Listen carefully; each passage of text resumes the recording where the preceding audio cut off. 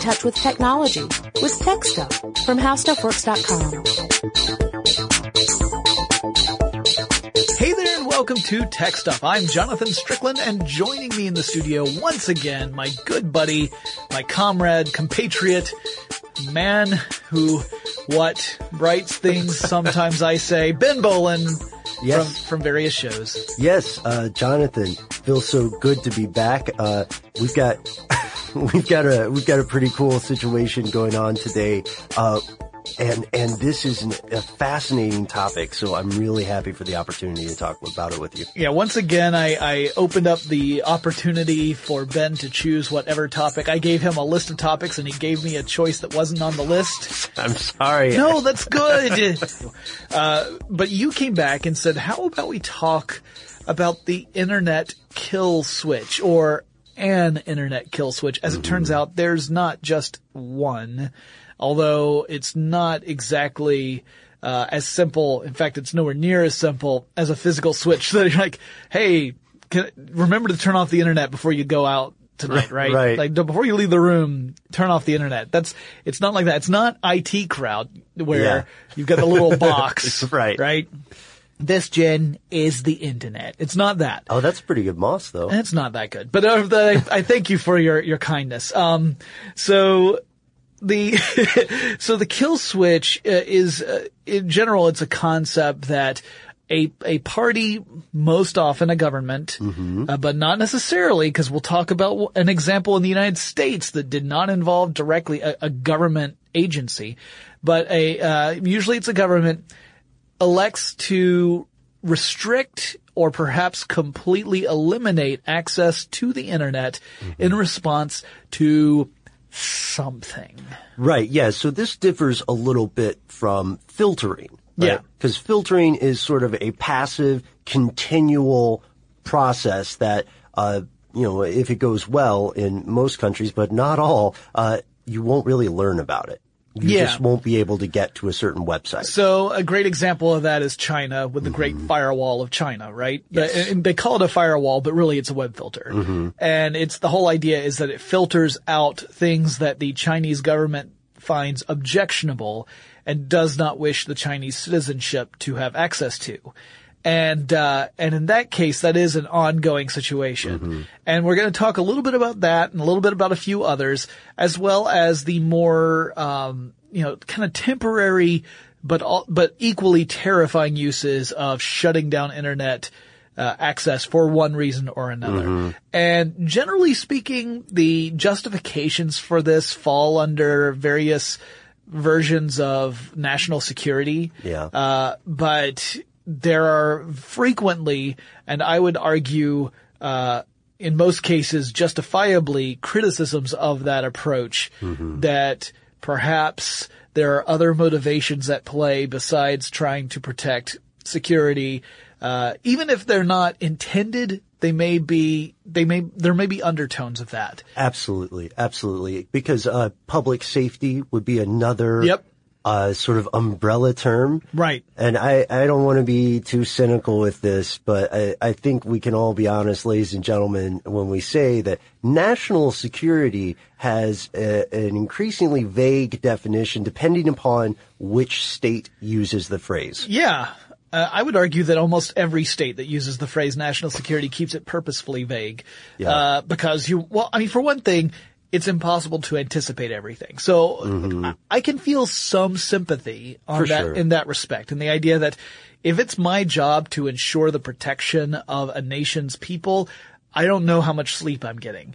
Right. But then, it is entirely possible, because we've seen it time and again, to err too far on the side of trying to protect people. Right. And I would also argue that eliminating a massive means of communication does far worse to endanger a people than not doing that. Like that you're not really promoting public safety by cutting off communication. Yeah, I really wanted to get your thoughts on this because you're our tech expert. Or techspert. That's way easier to say. Yeah. Just so everyone knows, our producer hopefully cut out the 4 times I tried to say tech expert. Yeah, we're not gonna if I had bloopers on this show, those would go at the end of this episode, but I don't do that. So don't worry. Thank gosh. Yeah. All right. So the reason that I wanted to hear about this is because it sounds like almost this villainous James Bond type of thing, you know, I'm going to shut down the internet unless you give me $1 billion. Right. But you raised a fantastic point, which is that this has not only been an idea that's a little older than a lot of people might think. Sure. But it's, by no means an uncommon thing. There are precedents for this, right? Oh, there's so many. So we're going to start with nations other than our own, but don't worry, we will get to the United States because that, you know, I think in particular you're talking about a country that prides itself on certain principles, and it's very difficult to take this idea and have it mesh with those principles, right? So, but before we get to that, let's talk about some other countries where, at least from the perspective of our position, we would say it's pretty cut and dry that this is a draconian approach. So, again, this is from the perspective of two Americans. Sure. So we're sitting in a pretty big seat of privilege here. But North Korea is the first example I was going to point out. Oh, yes. Yeah. And North Korea, that is, if you want to talk about a nation that is very much concerned with the control of access to the internet, it's hard to find a better representative than North Korea.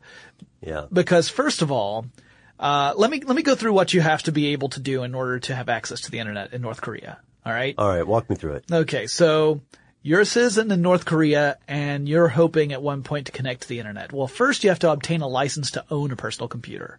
Wow. It's like having a license to own a weapon. You can't go out and buy a computer on your own. You have to get permission to own a computer first. Secondly, you have to be lucky enough to be able to buy one because the only state-sanctioned source for computers is a company called Morning Panda, which is owned by the government. If, however, there's a caveat here.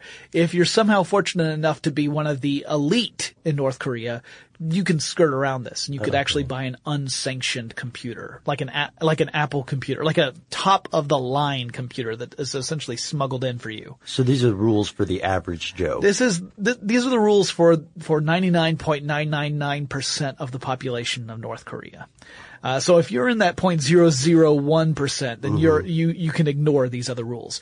But third is that you would need to connect to a network, which is not the internet. It's called the intranet, or it's their intranet called, Kwangmyong, which means bright star. Okay.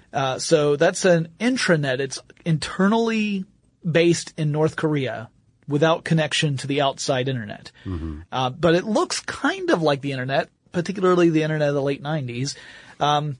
It's running on Microsoft software that had been pirated from Japanese sources. So it's all like the servers are all internal servers, not connecting outside. Okay. But in order to do that, you need to be probably either in a major city or in a university. Those are the only places that have internet connectivity. And if you aren't in either of those two places, you're probably out of luck because internal travel in North Korea is not permitted without a special dispensation. Yeah, you need a hall pass. Yeah. So in other words, if you're not there already, you may be stuck. All right. So we've got all that taken care of. Now, let's say that you are one of the elite. And you merit certain consideration because of whatever your position happens to be. Maybe you're like a head of a propaganda. Okay. Or something along those lines. If you are one of those very few people, you can access the actual internet. With two other caveats. Well, first of all, here's how few there are. All right. So there's 25 million people living in North Korea.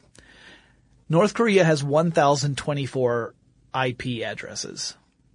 Wow. In United States, where we have more than 300 million people, we have more than 1 billion IP addresses. So that tells you that we're talking about a tiny number of people. Yeah. And the line leading into North Korea comes from China. So your feed of the internet is also behind the firewall. Oh, wow. Yeah. Okay.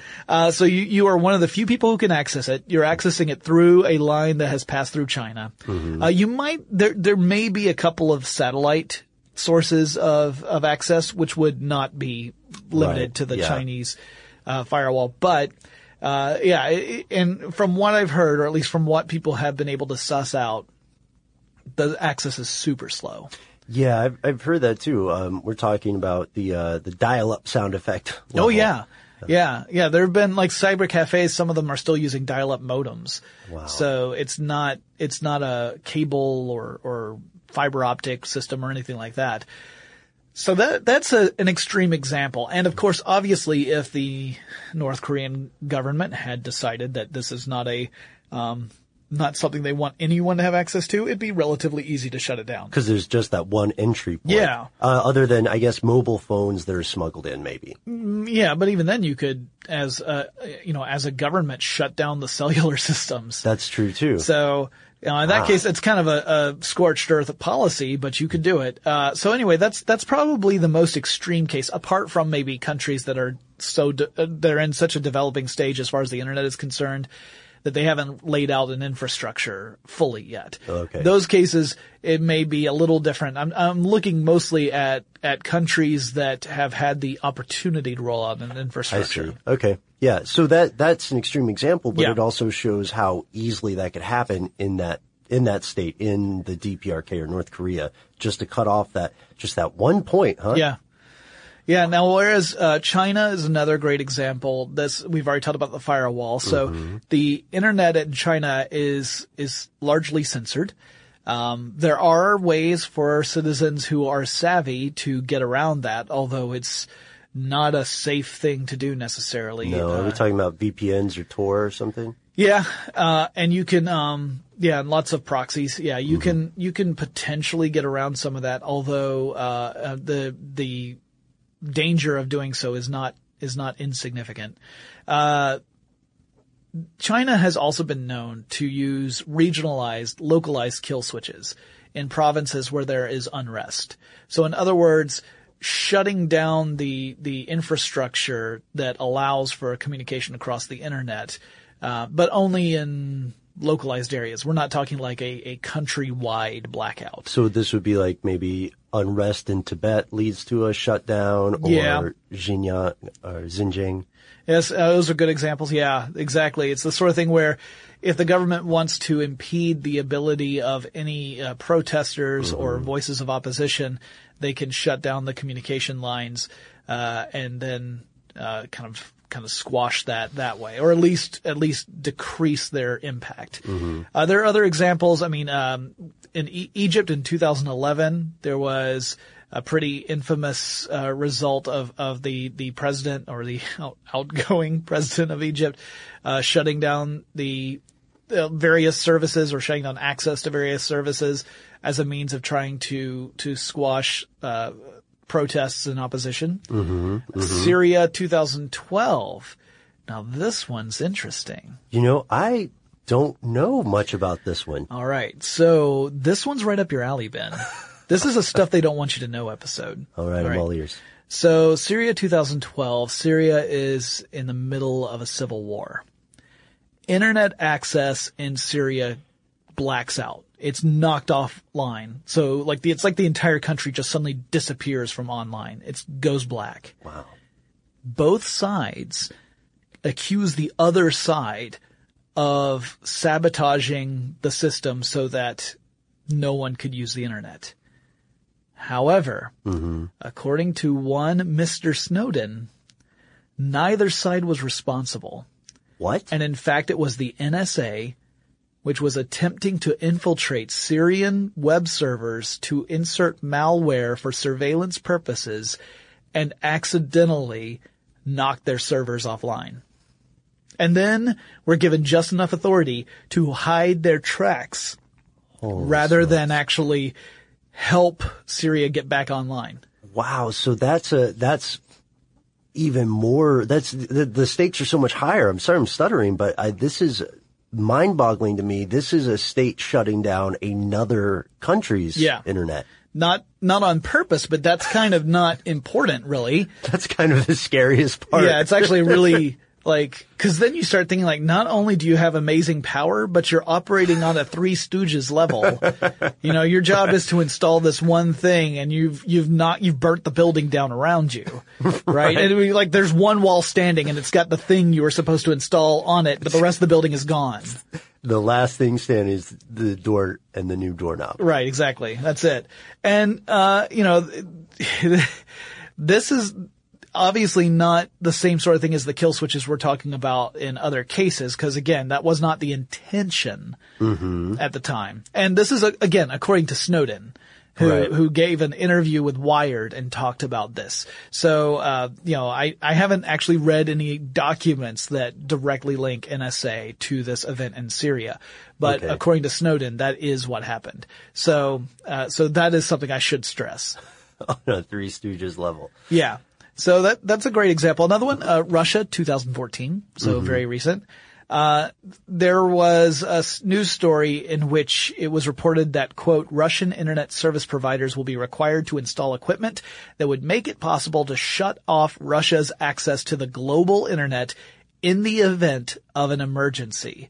And Dmitry Peskov, who was press secretary to a certain Vladimir Putin, said that there was no intention to isolate Russian users from the global internet. He explained to the Interfax news agency that the discussions will focus on the ways to protect it from possible external actions. So essentially a means of protecting Russia from cyber attacks. Okay, whether from hacker groups or from the state-sponsored NSA. ones, yeah. There's also a possibility here that might be apropos for this situation, which is financial catastrophes, because shutting down an internet connection is a great way to shut down regular trade. I'm sure it's also a criminal act. Yeah.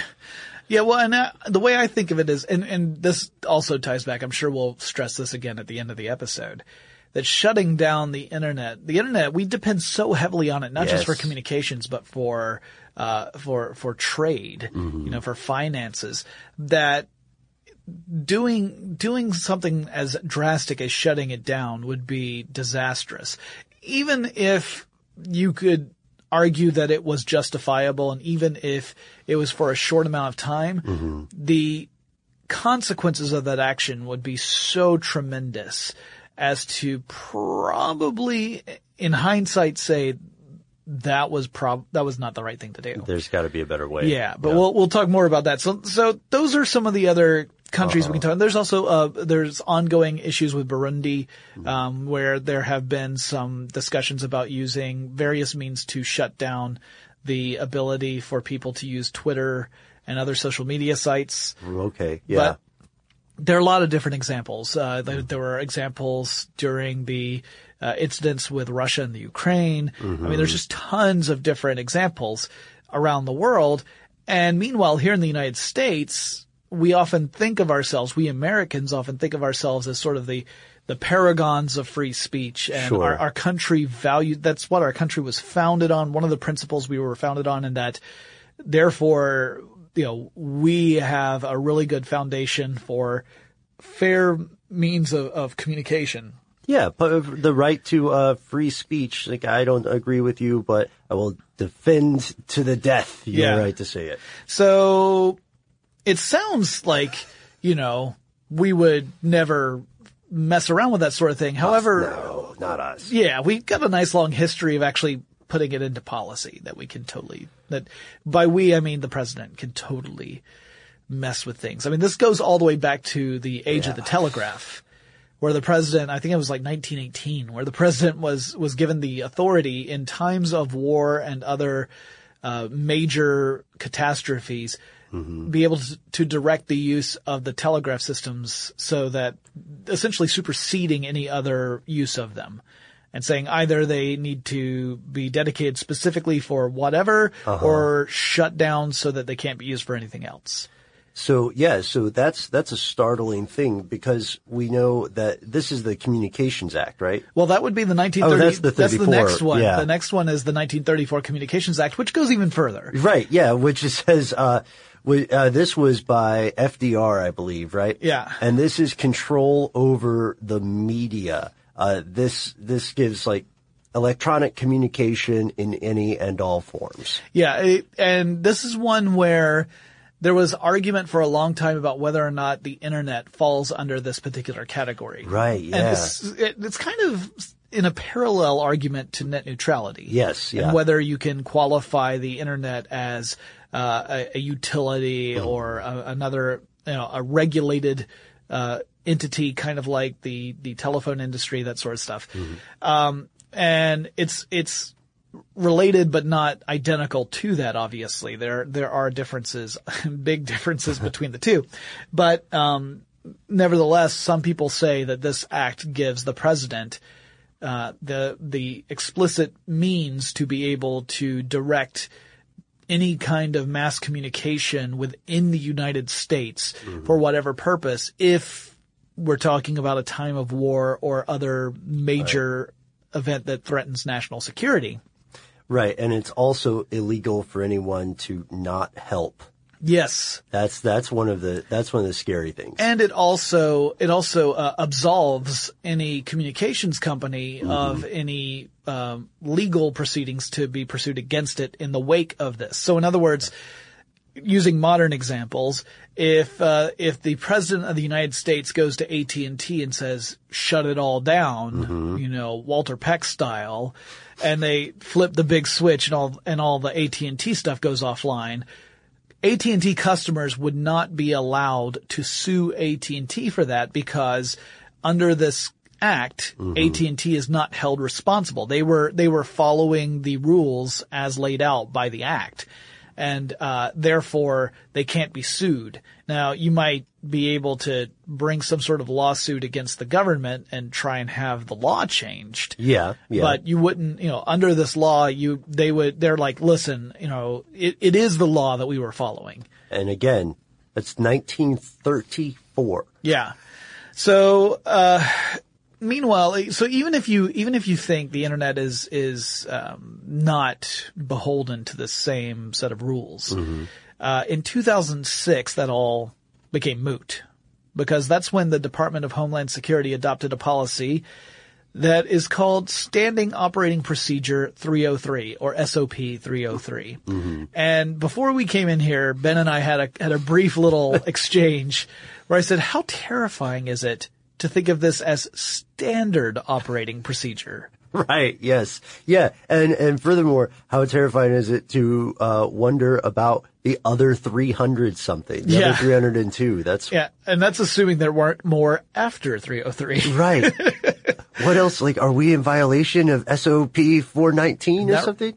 Just a small tangent. This reminds me of when I was in London with my wife and we saw a sign that said no busking in the London Underground, which we'll come back to in just a second, but in the London Underground. And I turned to my wife and I said, what is it? And she said, I don't know. Are we doing it? I was like, I sure hope not, because it's apparently against the law and we could get fined.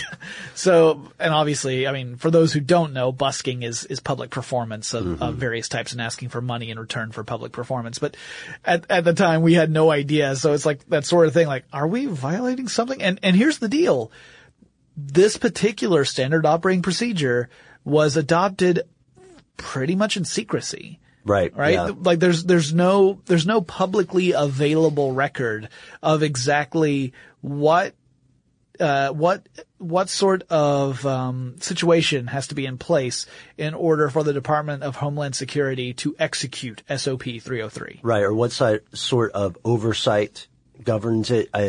There's no way for us to know because it's not published publicly. And that is a real issue of some concern.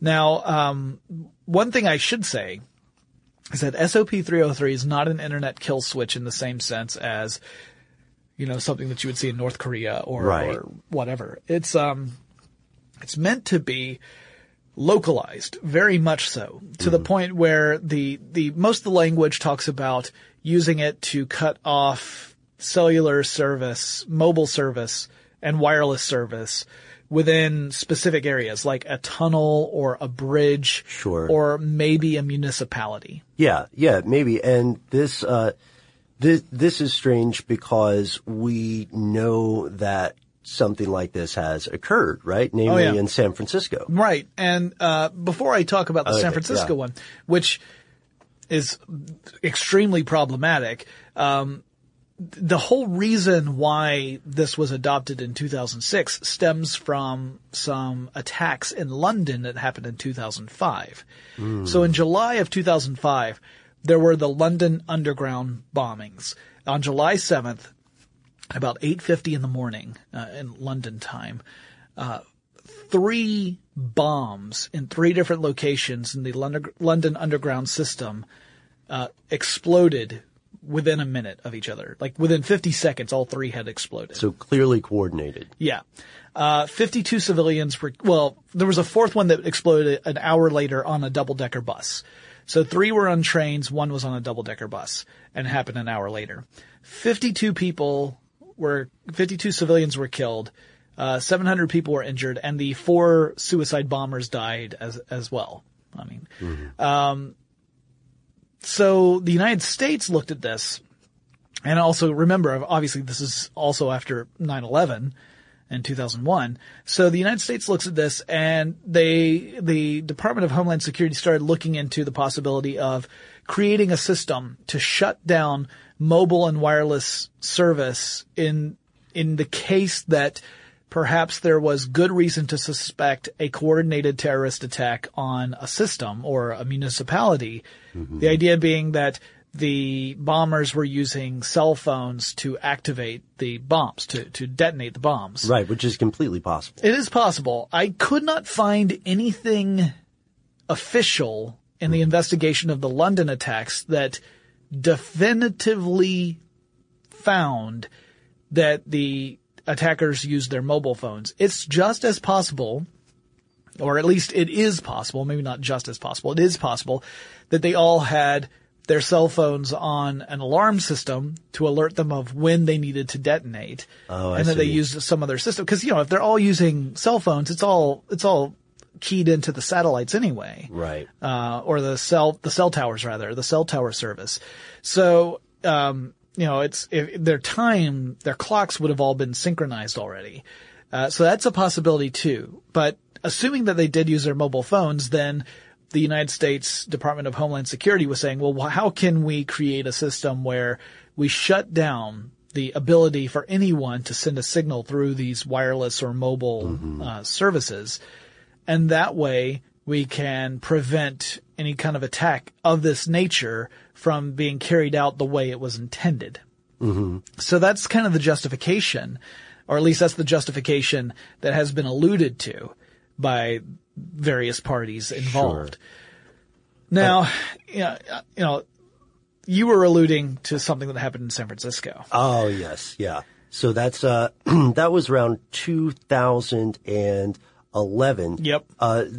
In 2011, a group named EPIC, you might recognize that, the Electronic Privacy Information Center, began pursuing this DHS.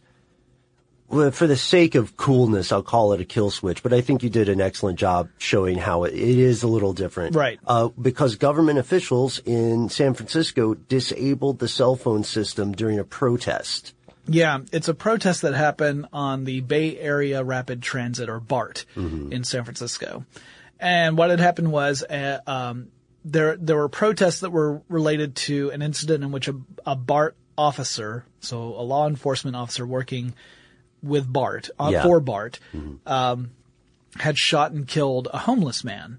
And so, the BART operators essentially shut down cell service in certain areas of the BART system. So think of like cell tower repeaters that are in various areas. Right. They shut those down. They turned them off, killing cell service in those areas. And essentially they were doing so to prevent the organization of spontaneous protests on the BART system.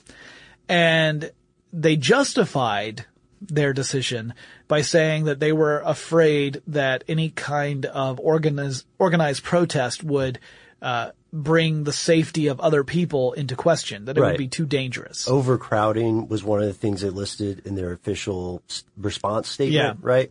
And also you'll see some differences in the language they're choosing, because Epic and the protesters themselves say this was going to be a peaceful protest, whereas BART says this was going to be a disruptive activity, right? That again leads to unsafe conditions. So essentially you could say, well, what happened? And BART pretty much is able to continue doing what it's doing for the time being anyway. There's nothing that came out of that, as far as, like a slap on the wrist or anything. It was essentially considered justified. And it's particularly worrisome because it was in response to a protest, not some sort of terrorist attack, but actual citizens of the United States protesting something. And again, the First Amendment gives us rights of free speech and assembly, and you could argue that this is a violation of those rights. And so this is definitely one of those things that has been continuing to play out. And that really gave Epic the need to go after Department of Homeland Security to say, all right, listen, we need to know what are the guidelines for SOP 303? In what case is it legal for the United States government to shut off wireless or cellular service within an area? We don't even know what the guidelines are. Right, because we, the people, as corny as it is to say, it's true, the citizenry of the U.S., as well as people visiting, because of course it affects them too, never had the chance to find out what this was, what this actually is happening. I think a lot of people here in this country did not know that it could even be a thing. I mean, there was no public debate. There was no public revelation of this. It was essentially one of those behind closed doors deals, which it's probably going to sound pretty familiar to folks because we've talked a lot. You and I particularly have talked a lot about, a lot of things that are done in the name of national security that get very much obfuscated. And the people who are behind the policies argue that the obfuscation is necessary to preserve the national security. Right. And meanwhile, people who find it to be an infringement upon liberties are saying, so you're telling me you can't even tell me what the parameters are, because that in itself is somehow endangering people. How can knowing when you are allowed to do this be a danger to anyone? And in fact, that's the key to the current argument, right? So Epic essentially sues the Department of Homeland Security. First, there's a Freedom of Information Act request, which Department of Homeland Security says, no, we're not gonna tell you what, or we're gonna tell you so little that it means nothing anyway. Yeah. And so there was a series of lawsuits or court cases rather. And, in one, the courts found in favor of Epic. And they said, excellent. DHS appealed. DHS, you gotta tell us by this date. What the guidelines are for you to be able to use this. This, by the way, isn't about repealing SOP 303. No. This is just telling us when the government is allowed to use SOP 303. So, DHS appeals, like you said, and the DC District Court of Appeals found in favor of the Department of Homeland Security. So now there's no longer this mandate that the DHS has to give over all the guidelines. Although there was some time in April where it was going to be said, the DHS is totally going to talk about, at least give some information about when SOP 303 can be instituted and what it means. I mean, what are the parameters? Yeah, hope springs eternal, right? Yeah, still haven't heard it yet. No, we still haven't heard it. And it's fascinating because the things that we don't know, it's kind of like a monster in a Hitchcock film. The things that we don't know, may well be far more monstrous than what's actually going on. Right. You and I have talked a lot about how, unnecessary secrecy or obfuscation, breeds speculation and really crazy stuff. Yeah. And ends up breeding distrust in authority, and that is not good either. So there comes a point where you have to really weigh this and say, all right, is it really, I mean, because the argument that the Department of Homeland Security has been making is that the revelation of this information could potentially put a human life at risk, in danger. Right, yeah. And the Epic's response was how? And the Department of Homeland Security said saying that would put a person's life in danger. So you're essentially saying you've got a get out of jail free card here. Right. That if you play this, it trumps everything else. That if you say that it could potentially put some hypothetical person's life in danger, then you have a way of getting out of any request for justification. And that breeds even more contempt, right? Yes. Yeah. So it could very well be that if there were some disclosure of this information, we would say, I now understand your justifications. Whether I agree with it or not is another matter, but I understand them, and I understand how you could argue that it would potentially put someone's life in danger. But it seems kind of, I mean, without knowing, it's impossible to say for sure, but it seems to me, based upon my limited perspective, that's very difficult to justify. I can't tell you when we can put this into place because that could potentially put someone's life in danger. Because it's either going to be in place or it's not going to be in place. Right. This is not a matter of degree so much as it is a matter of pretty concrete facts. Yeah. And, like is, you know, what, are you saying that a potential attacker would look at the guidelines and say, all right, guys, as long as we stay just within this, they can't shut down the communications. Is that the argument? That's what it feels like. Which is weird, right? Cause you're like, well, so you can't even explain what cause I'm sure it's vaguely worded. Oh, yeah. Everything is. So it can't be something so specific that, you know, a determined person could calculatingly approach this in such a way where they almost but don't quite trigger SOP 303. Guys, as long as we're there before 7:32. Right. Yeah, because after that, the switches all come on. So really quickly to talk about the whole kill switch idea. Like we said, it's not a physical switch, right? This is a policy that the government has, and they went to the telecom companies and said, this is what our policy is. In the case of enacting SOP 303, we are going to ask you, the telecom companies, to shut down your service. And the telecom companies have agreed to do this. So in other words, again, not a button that the government pushes, but if the government puts the call out to a specific municipality, let's say Dallas, Texas. And they say to all the different carriers, wireless and cellular carriers, shut off your service for this duration, then assuming that they've all agreed to do so, they'll all do that individually. Now, this is where it gets complicated because for cellular service, it's not too hard because there's so many there's just a limited number of players. Right, yeah. Right? So with a limited number of players, the government doesn't have to make 1,000 phone calls to get this to happen. When you get into terrestrial internet service providers, it gets a lot more complicated. Even though most of us have access to, you know, a couple of major ones, there are smaller ones, lots of smaller ones. And some of them are cooperatives too. So, I could see that. You have to, all of a sudden, those 1,000 calls you talked about earlier are coming into play. And from what I understand, SOP 303 does not cover landlines. So if you have a landline, that's not going to get shut off.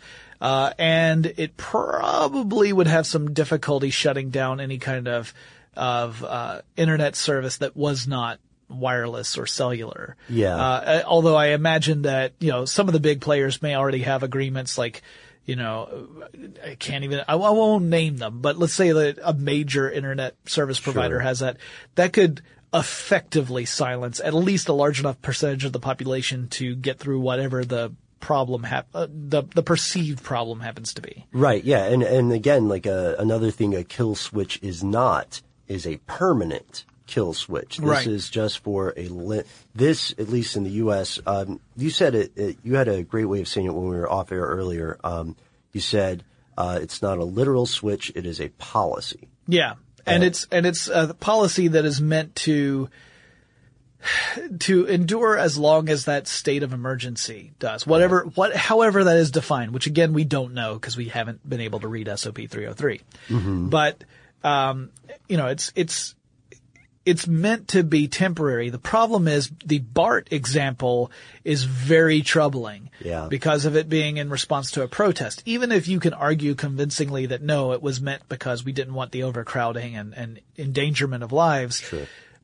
At least the perception is that you're trying to stop people from actually expressing, their displeasure with authority. And that's not what the United States is supposed to be about. It's in fact antithetical to what our founding principles are supposed to be.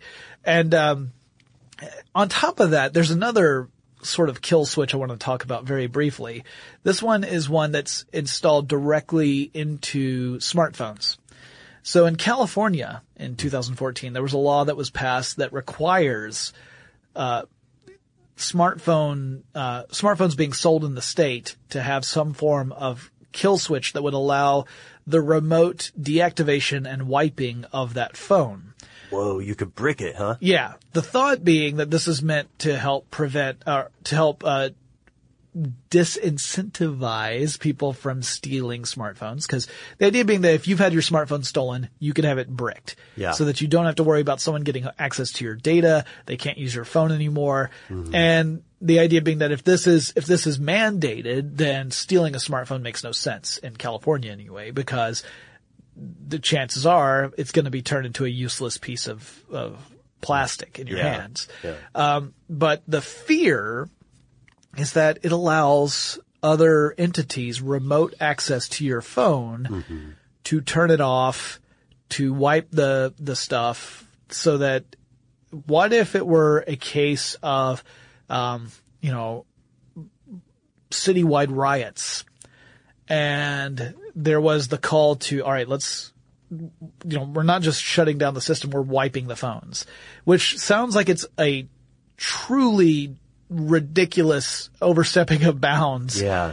But the point is that organizations like the Electronic Frontier Foundation have said this opens the door to that possibility. Anytime you have the opportunity for another entity to have some form of access to your phone, that's a problem with security, it's a problem with privacy, it's a problem with individual liberties.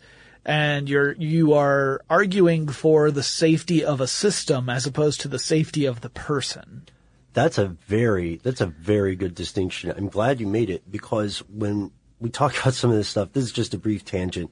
You remember when, do you remember when there was the big hubbub about having ebooks from Amazon? Yeah. And how Amazon could control them remotely. Yeah, because they had a particular copy. I can't remember what the book was. 1984. It was so ironic. Yeah, a copy of 1984, and then they remotely wiped that copy from anyone who bought it. Which just, I'm sorry, but how many slightly paranoid people just locked themselves in their house and started nailing up planks along the door? I mean, the only book I can think of that would have been equally ironic would have been Fahrenheit 451. Yeah, yeah, that's a good call. You'd be virtually burning the book. So this, of course, this gives us, this gives anybody concern, and it's not necessarily crazy or paranoid to say that if this access occurs, I love that, again, safety of the system over the safety of the individual. But I bring the Amazon thing up because I wanted to get to a point you had said. It wasn't just a state-sponsored thing all the time. Yeah. Yeah. No, it's like, well, I mean, like looking at something like BART, or if you could, that's the transportation system in San Francisco. That wasn't like the state of California saying I this. see what you're saying. Yeah. So that was a problem, but. Oh, okay. Yeah. That is scary. Yeah, because and apparently it's fine. We have to be nicer to the MARTA drivers, man. Yeah. I mean, I'm not saying that's why I walk to work, but I'm not saying You're not saying it. No, I'm not. I'm being ridiculous. But the other thing I wanted to mention is that, Ben and I are of a very particular opinion, obviously, about this. Yeah. We are not coming at this from an unbiased point of view. But I should also point out that the United Nations is on our side of this argument. Mm-hmm. The UN, or at least a group of experts within the United Nations, so I shouldn't say the whole organization collectively have said this, but experts within the UN have come out to say that the use of any sort of communications kill switch is a violation of human rights, even in a time of war or strife. Yeah. Okay. That it is impermissible under international human rights law. Really? Yeah. So first off, I'm startled. That is not what I was expecting, especially that kind of language, the severity of that language. But okay, I keep thinking about when we did our Area 51 podcast, right? Right. And we had, I think, one of the best, we had one of the best cases where national security, as vague as it may be, is a real and present thing. Like, it could have maybe led to a nuclear war at some point, you know, had the secrets not been kept. But this is very different. I want to be careful to acknowledge both sides. Like, is it possible that there would be a situation where shutting off regional cell systems or internet access is the best thing to do? It's hard to imagine. I can't think of one. Because the consequences of that are so severe. Mm-hmm. I mean, the immediate consequences involve panic, because now you no longer have we take it for granted that we have these phones that allow us incredible access to the internet and to various forms of communication, even if most of us just use it for texting. We take that for granted. So imagine that has been completely taken away. Imagine that it's during a time of unease for whatever, however that's defined. Sure. So if you are in the middle of that situation, and, one of your earliest impulses is probably going to be to touch base with somebody else to either find out what's going on or make sure they're okay, or both. Right. Yeah. And then you have no means of doing that because the system has been shut down, and you don't even know if the system's been shut down or if something else has happened to cause it to not work. You can't know. There's no way to know when you are in the middle of that situation. That would incite panic. Yeah. Right? It seems like it would make the situation worse. I can't imagine it making it better. If you're not aware of what is happening, it makes it far more terrifying. If you are aware of what is happening, it's going to very much change your perception of authority if it wasn't already one of suspicion. Because now you're thinking your decision to shut this down in order to potentially save people. First of all, you can't, without something horrible happening, you can't say that you necessarily saved anyone, right? Right. This is the worst part of the world here. Yeah. The worst part of the world is saying, if it works, the reason why, the only thing we have to show that it works is that nothing awful happened. Nothing happened, yeah. Right? And if nothing awful happened, then you have the question of, well, was it necessary to do this drastic step to make sure nothing awful happened? Or would nothing awful have happened anyway? Right, yeah, it's very, very difficult to prove that kind of thing. And even if we were in some sort of hypothetical, non-linear time space where we could see both effects at once, it sounds like it comes down to, the only really compelling explanation would be the idea of remote detonated bombs using mobile phones. The original justification for SOP 303. Yeah. And then the idea being that we're taking the trigger mechanism away. Yeah. And that is, it's an instantaneous decision. It's an emergency situation. We are doing it so that we can save lives in that instant. It is not meant to be any kind of ongoing situation. It is not meant to be a means of silencing people. It's literally meant to save lives. I can kind of understand that But again, I mean, well, I can certainly understand the motivation, Sure. right? Particularly in the post 9/11, post London bombings world. But I'm not entirely certain that execution would prevent the misuse of that system. As the Snowden leaks have shown us, these systems that were put in place, arguably for noble reasons, have already been subjugated to incredible misuse. Right, yeah, and even at its best, you're not really removing the trigger, you're trading an explosion for a possible riot. Yeah. You know, which can have effects that may be as devastating.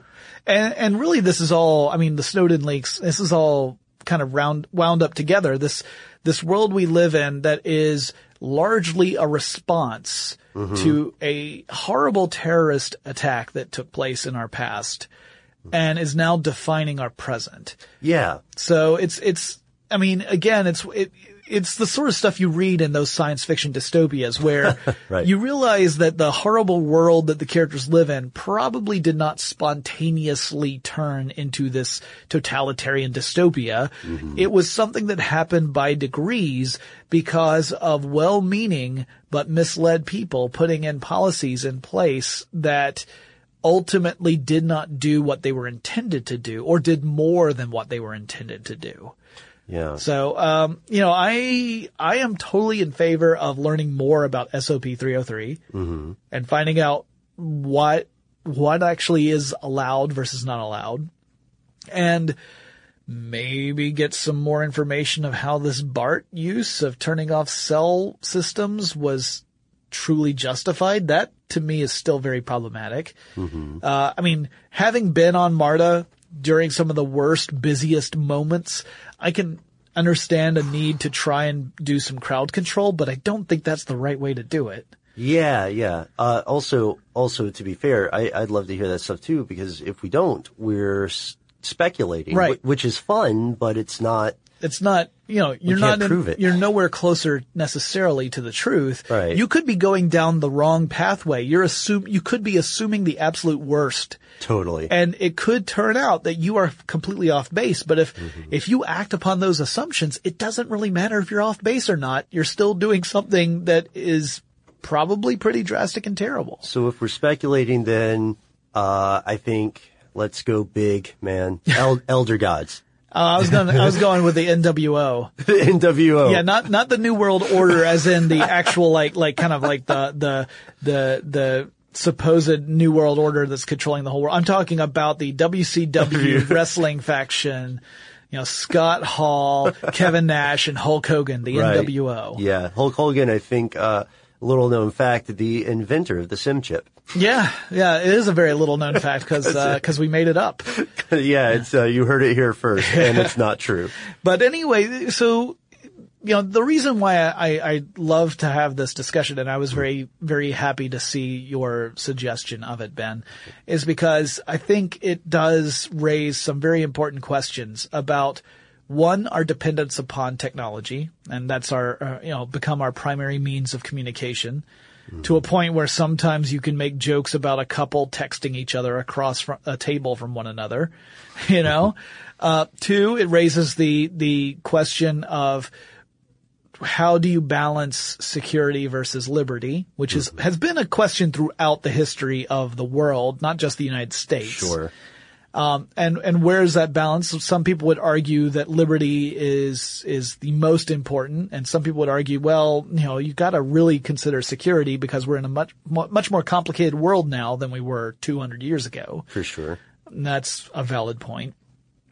And also just that it was good to be able to sit down and talk about how a kill switch is really an agreement among multiple parties. Yeah. And not a big red button or a physical switch.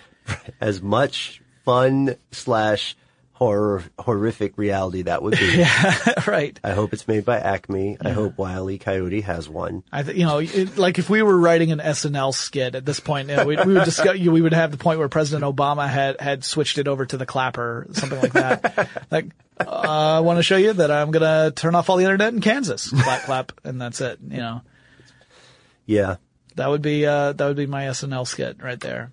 So, which like 5 people would be like, that's brilliant. And everyone else is like, wow, I was really waiting until the musical guest came on. That's how bad that sketch was. So Lorne, if you're listening, we have a couple of sketches up our sleeve. I'm sure you're a big fan of our shows. Yeah, and I realize, I'm absolutely certain that the competition to get sketches on the air in the SNL writers' room is probably pretty low key, right? Yeah.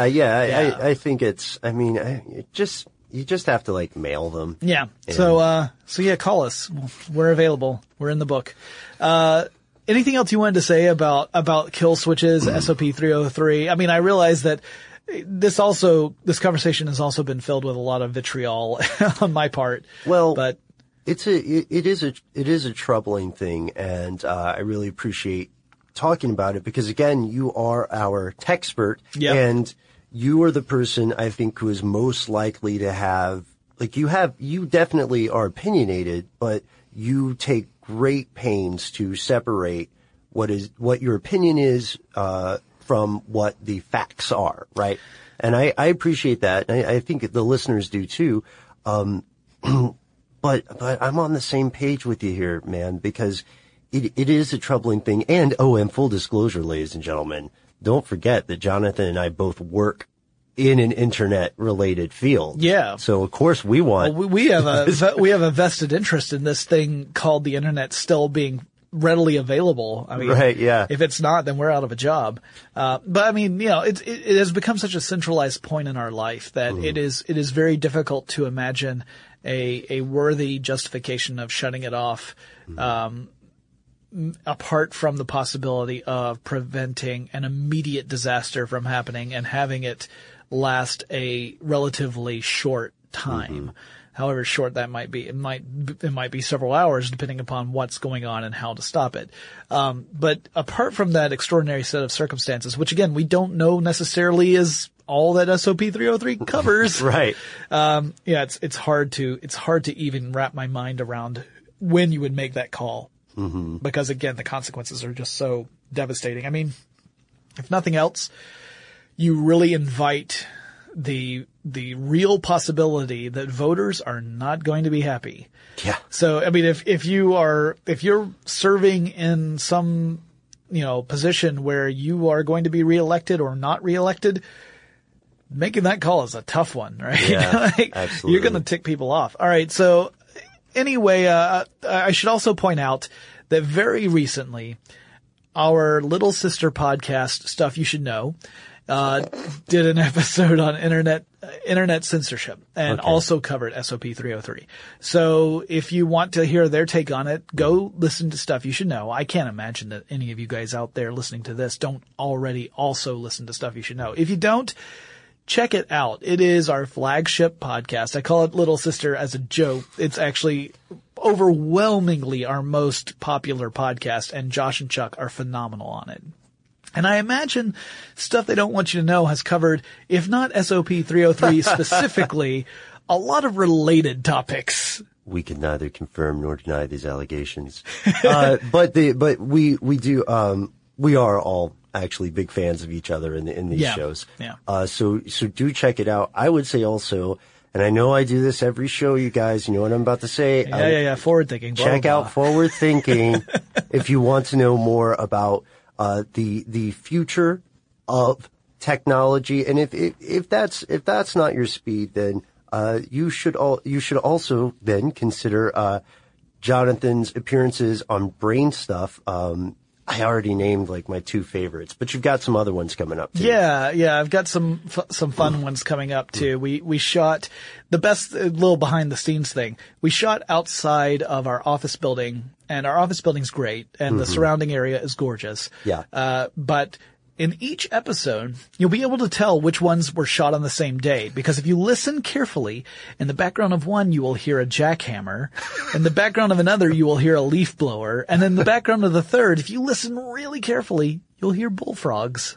And if you assemble these 3 together and play them backwards, they play a secret message that gives the guidelines to SOP 303. Yeah, it's my little gift to the world. No, but thank you very much, Ben. And guys, if you have any suggestions for future episodes of Tech Stuff, you should write in and let me know, whether it is a topic or a guest host or an interview, anything like that, or maybe just a comment. Maybe you have your own thoughts. Maybe you have a very different opinion about SOP 303, something that Ben and I haven't thought about, which is entirely possible, and I want to hear your thoughts. Send me that message, techstuff@howstuffworks.com, or drop me a line on Facebook, Twitter, or Tumblr. At all three, we use the handle TechStuffHSW, and we'll talk to you again really soon. For more on this and thousands of other topics, visit howstuffworks.com.